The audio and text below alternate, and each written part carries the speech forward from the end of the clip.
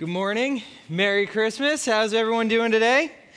Great. Good, wonderful. Well, my name is Jared McElroy, and if you haven't figured it out yet, I am not a pastor here at Hilton Head Island Community Church. I'm actually a chef on the island, and I'm blessed and honored every now and then to be asked by Todd to come and share the Word of God up here. And so before we get going, a little context for the sweater. Thank you. It's just glorious. It really is. My wife and father-in-law were picking up my brother-in-law at the airport, and as they were waiting, they went and poked around the PGA store there, and they found the ugly Christmas sweater section. And as soon as they both saw the one with the face of Jesus on it that said birthday boy underneath, they looked at each other and were like, we have to get this for Jared. And so then they gave it to me Friday night, which I interpreted as, I dare you to wear this on Sunday, to which my response was an emphatic challenge accepted. So here we are. Anyways, before we get going, I really just want to just ground us and go to the Lord in prayer and just ask for his blessing over this time. So let's pray. Father God, we love you so much, and God, we thank you so much for Jesus and just for the fullness of who he is and that he came to this earth and lived amongst us, God. And just pray that today you would give me your words and that these would be your teachings and that you would penetrate the hearts of everyone here, myself, and everyone, God. And we just pray all this in your son's name. So I kind of want to get things started off a little bit differently than I normally do when I come up here and I preach. Normally I started off with some crazy funny stories, or I just kind of jump right into the text, and then we'll read a little, talk a little, read a little, talk a little. But what I want to do, I want to read the entire text of what we're going to kind of hit on today, and I'll tell you why as soon as we're done reading it. So we're going to go to Matthew chapter 2, verses 1 through 12, and I'm actually thinking, why don't we do this kind of old school today, and why don't we stand for the reading of God's Word? And so we're going to read Matthew chapter 2, verse 1 through 12. Now, after Jesus was born in Bethlehem of Judea in the days of Herod the king, behold, wise men from the east came to Jerusalem, saying, "Where is he who has been born King of the Jews? For we saw his star when it rose, and have come to worship him." When Herod the king heard this, he was troubled, and all of Jerusalem with him. And assembling all the chief priests and scribes of the people, he inquired of them where the Christ was to be born. They told him, "In Bethlehem of Judea, for it was written by the prophet, 'And you, O Bethlehem, in the land of Judah, are by no means least among the rulers. For from you shall come a ruler who will shepherd my people Israel.' Then Herod summoned the wise men secretly and ascertained from them what time the star had appeared. And he sent them to Bethlehem, saying, 'Go and search diligently for the child, and when you have found him, bring me word that I too may come and worship him.' After listening to the king, they went on their way. And behold, the star that they had seen when it rose went before them until it came to rest over the place where the child was. When they saw the star, they rejoiced exceedingly with great joy. And going into the house, they saw the child with Mary his mother, and they fell down and worshipped him. Then, opening their treasures, they offered him gifts, gold, frankincense, and myrrh. And being warned in a dream not to return to Herod, they departed to their own country by another way." You guys can have a seat. I wanted to start off by reading the whole text because, really, I had this sermon 48 hours ago was completely different because I kind of started to focus in on like one particular thing in the text, and it just wasn't feeling right, and I kept digging in, and I just wanted to kind of get to know it and understand it and everything, and just kept not feeling right to me. And so then I took a step back, and I read through the whole text, and God really revealed to me that I'd been going about this the wrong way, and that this story wasn't about gifts from the wise men. It was actually a story about a gift and two different responses to that gift, a right response and a wrong response. And how great is it when we give a gift and we get that right response for giving that gift? I know for me, with my wife, Mother's Day tends to be the day where I put a little extra emphasis on gift giving because, my wife's a professional mommy. So, and I don't know if you've ever met my kids. I have a 3-year-old and a 5-year-old. They're both boys, absolutely amazing, blessings from God. But we would also describe them in parent speak as spirited. For those of you that do not speak parentese, that translates into freaking crazy. And so really, like, Mother's Day gifts for me also need to say, not just a thing, they need to say, thank you so much for coming home when you go to the store by yourself. Like, they have to say that. And then, and on top of that, I don't know how many of you know this, but my wife actually almost died giving birth to our first. Like, she was in the ICU in a medically induced coma for like 2.5 days. It was pretty rough there. So on top of that first thing, now the gift has to say, hey, babe, thanks for not kicking it back there. Really, way to work through that, And so these gifts mean a lot. And then to add like layer on top of layer, like her birthday is just before Mother's Day. And when there's 2 gift-giving days back to back, like the second one needs to be a little extra something special. And sometimes that little something extra needs to even say like, sorry for messing up your birthday. Like, because that's real. And if you're listening on podcast right now, you have to understand the depth of messing up of birthdays. There was jazz hands involved in that. So, there's been some messing up of birthdays. For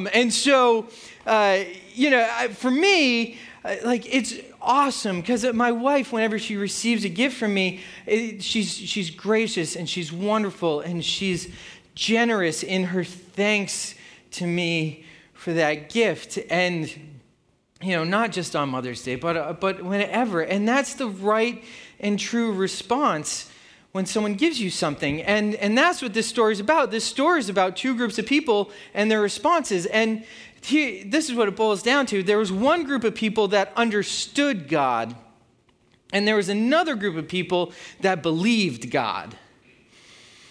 And that first group of people, and actually here's the difference between those two things. To understand is to know something in your head. To believe is to know something in your heart. A belief gets deep down into your soul. It's all penetrating and all encompassing of your life. And that belief doesn't just affect your thoughts, it affects everything about you. And that's what this story is about. It's a story of 2 groups juxtaposed to each other. And the first group is the scribes and the high priests. And so, let's take a look at them. And so who were these people? So Matthew describes it. He says, Herod went out and got all the high priests and the scribes. The high priests of that day, that group would have been any of the high priests, the current one, and anyone that had held that office before. And then also any other influential priests at that time. And this group would have been, a majority of them would have been Sadducees. And then the scribes, they weren't just people that just like sat down and read manuscripts and wrote down new copies of it so everybody else could have it. They were actually like teachers of the word. They were the Bible teachers of that time, and they were also the lawyers of that time, because if you remember, like the laws of that day were directly from the Torah, the first 5 books of the Bible. And so these men were the teachers and the lawyers of the day. And these men were mainly the Pharisees. So we have the Sadducees and the Pharisees. And they come up all through the gospel. And so that's who we have on this one hand. And these men would have known the Torah backwards and forwards by heart, completely word for word by memory, by the time they were teenagers. And they also would have known all of the oral histories and traditions of the Jewish people. They would have studied and learned and known the prophecies from people like Isaiah and Jeremiah, Micah, Habakkuk, and all those. They would have known those because that was their life. Their life was knowing and understanding what God had written to them through the people before them. And so, we have them, and Herod comes to them and says, hey, listen, there's these guys asking where the Christ is born. And they're like, oh, yeah, in Bethlehem. And they even, right off the bat, they just spit out Micah 5:2. They're like, oh, yeah. And here's the thing. That's not even one of the major prophets. So these guys know what they're talking about. They're just like, oh, yeah, Micah 5:2. Oh, Bethlehem. It's, in the land of Judah. Are by no means the least among the rulers of Judah, for from you shall come a ruler who will shepherd my people. See, these men knew about the coming Messiah. They understood it was going to happen. But what do they do with that information?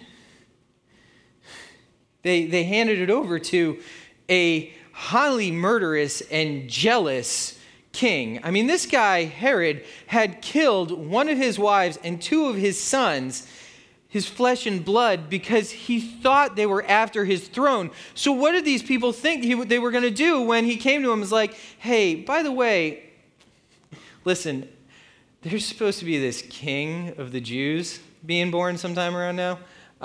Where's that supposed to happen?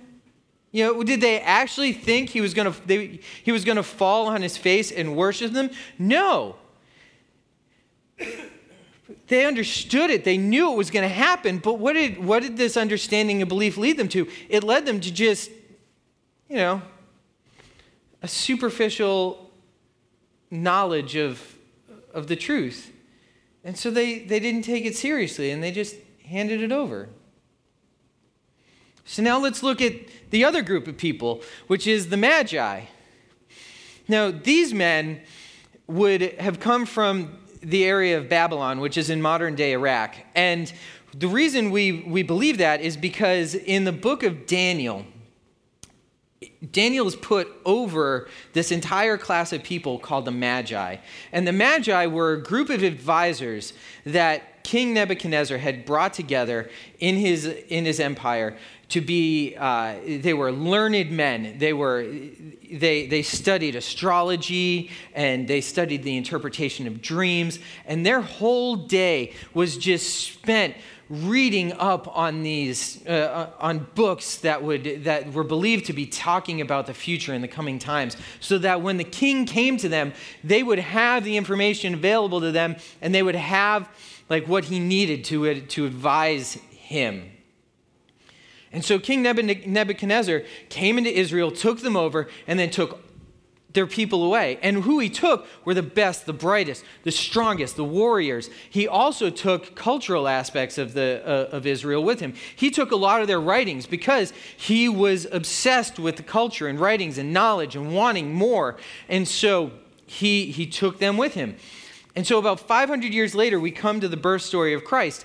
And in Babylon at that time, there was actually a thriving Jewish community because they had been there in exile. So there were Jewish people that stayed in Babylon. And the libraries of Babylon, these men had access to these scrolls and to these writings and to copies of these things. So these men knew of the oral traditions because there was a community of Jewish people right there. They weren't Jews themselves. They were from all different walks of life because that's who Nebuchadnezzar grabbed them from. And then, so they heard the oral traditions of this community talking about how one day there would be this Messiah, how one day there would be this Savior. And so then they were like, well, let's dig into these Jewish scriptures that we have. So they did. And they didn't just know that something was going to happen. They started to believe something was going to happen.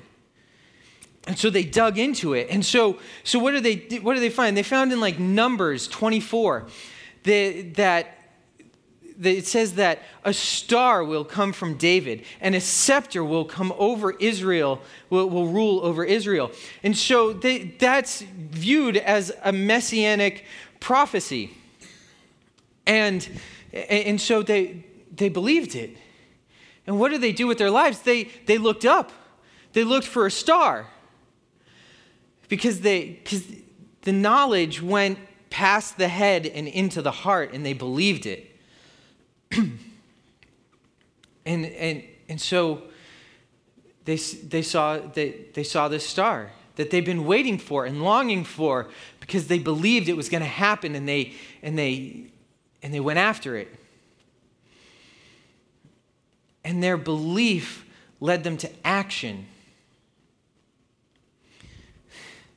And that was the right response. It led them to seek after that which they believed in. And it didn't just terminate on the knowledge of that thing. They had to go and see it and experience it themselves. So they did. They took a journey that took potentially years to find this Jewish king. Because we all have the manger setups where we have the baby Jesus, Mary, Joseph, a couple shepherds, a donkey, some camels, a wise man, 3 of them, which that's complete hogwash. There's probably a whole bunch of them, at least dozens. And then on top of that, they probably had servants and stuff. So this was probably a traveling band of hundreds of people that were coming through Jerusalem at the time. And so, we have this view of that's how it happened, but it actually happened probably 2 years after the birth of Christ, because we find that Jesus and Mary and Joseph had settled into a house by that point. They weren't in the manger anymore. And so the wise men, it takes a little while for them to find this. And they're following the star because they have faith and they believe that this is going to lead them to the King of the Jews, the one they've been looking for. And then they find him. And what do?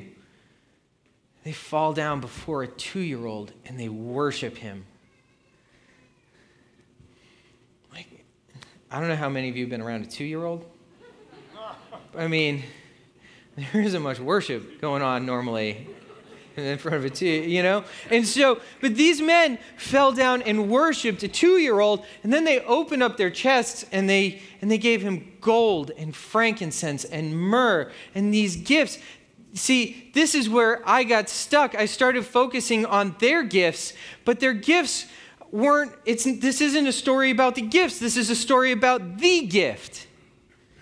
It's a story about the gift and the right response to that gift, which was the worship and the honor and the pouring out of your life and the giving forth of your own treasure and your own being to the one true gift. See, the gifts of the Magi actually point us to the fullness and the completeness of Jesus Christ in our life. And this is what's awesome and just mind-blowing, is that they gave him gold, and they gave him frankincense, and they gave him myrrh. Why? Because guess what? They believed so much that they started digging into the scriptures even more. And in Isaiah chapter 60, verse 6, it says, they shall bring him gold and frankincense. And so what did they do? They did it. They didn't just sit there and be like, well, someone's going to take it. I guess someone will get there with it. No, they got up, they believed, they went, they did. So, this is my question for us this time of year, is where are we? You know, where are we on this scale of, is it head knowledge or is it heart knowledge? Have we allowed the gospel and the coming of Christ to penetrate our hearts and not just sit in our minds? You know, why we give gifts this time of year is the same reason, should be the same reason why the wise men did. Because it's an outpouring of the gratefulness that they had for the God of the universe, the God that put all the stars in the sky and the water. He formed the oceans with his hands. He knows every blade of grass. He knows every hair on your head or lack thereof. He knows everything about you. And this is the God that came to the earth in the form of a 2-year-old. And they were thankful, and it poured out of their lives in visible ways. Is that why we're giving gifts this year? Or are we just giving gifts this year because, man, it's Christmas, I know I have to give gifts? Or are we giving gifts because God came and saved me and I want to pour that out to other people, and I don't want the joy of the gift to terminate on the gift itself. I want to share past that joy and tell people about the greater joy that comes with the knowledge, but more than the knowledge, the belief in Jesus Christ. Is that where we are? And that's where I want us to go, because here's the thing. This was the most difficult part in me coming to Christ, is me transitioning from head knowledge to heart belief. It's the most difficult part for a lot of people, because you, like in our society, you just want, it's just knowing stuff is awesome. I mean, we have supercomputers in our hands. We don't even have to make it up anymore. We just look it up, and we look up for stuff that other people have made up, and we quote it as fact. That's where we are. And so, to get past head knowledge and into heart belief is sometimes difficult for us. And I'm praying right now that God is speaking into your heart and softening it to his message, because this is the message. Jesus Christ, the Son of God, God himself, the creator of the heavens and the earth, came to live on this earth. He was born of a Virgin Mary, which was foretold by the prophets. He lived a sinless and perfect life. And then he was persecuted. He was crucified. And this is awesome. That gift, the myrrh that was given, that gift actually foretold about this sacrificial death, because in John chapter 19, after Jesus' death, we read that 75 pounds of myrrh was used in the embalming of Jesus Christ. These men were pointing everybody forward to the greater gift that was being given. And so Jesus died on this cross as a sacrificial death. Well, what does that mean? It means that I mess up. You mess up. Everybody messes up. We all mess up. We all fall short of the glory of God. That just is what it is. We cannot pay God off. We can't. He has everything. It's all his. You are. That is. The chair is. Your money is. Everything is his already. So we can't pay him off with it. We can't even pay him off with our good behavior. It doesn't matter, because he's the God of the universe. And when we fall short, there's a gap. Not just a gap, a chasm between us that that is insurmountable for us. But it wasn't for Christ, because Romans says that the wages of sin is death, and that is the death that Jesus Christ died on the cross. He died our death. And so when you put your faith in Christ, you put your faith in the belief in your heart, in your soul, in the innermost being of everything you do, that when it comes to eternity, Jesus paid everything for me. And when I stand before God on that last day, Jesus will stand in front of me and say, his sins are on me. That's what this season is about.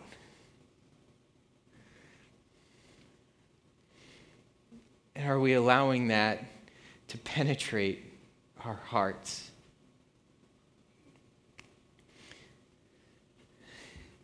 As I said, sometimes getting past the head knowledge and getting into the heart knowledge is the hardest step you have to take. And this is the best part about it. God gives that to you. Your faith is by grace. And the beauty of this whole thing is that grace is undeserved. We don't deserve it, but God lavishly gives it to us. And that's the story of Christmas. It is about the coming of a Savior. It is about a baby. But it's also so much more than that. It's about the Savior of the world, the greatest gift God could ever have given us, the opportunity and the ability for us to cross that chasm that's created by our sins, because Jesus Christ is standing in that gap. So I'm going to ask one more time, where are you this Christmas? Are you in your head, or is he in your heart? Let's pray. Father God, thank you so much for this today in your word, and for just, breaking through to me as I was studying this, and breaking through to my heart as I studied this. And I needed it. And God, because your word is perfect and great, and it pierces us greater than any sword, God. And I pray right now that you and your spirit and your power has softened the hearts, and that the power and the might and the glory and the wonder and the word of the gospel has penetrated the hearts in this room today, and that this Christmas wouldn't just be a Christmas of gifts, but a Christmas of the gift, which pours out over everything, God. Father, we love you, and we thank you so much. And we just point this all towards you, God. And we pray all this in your Son's name. Amen.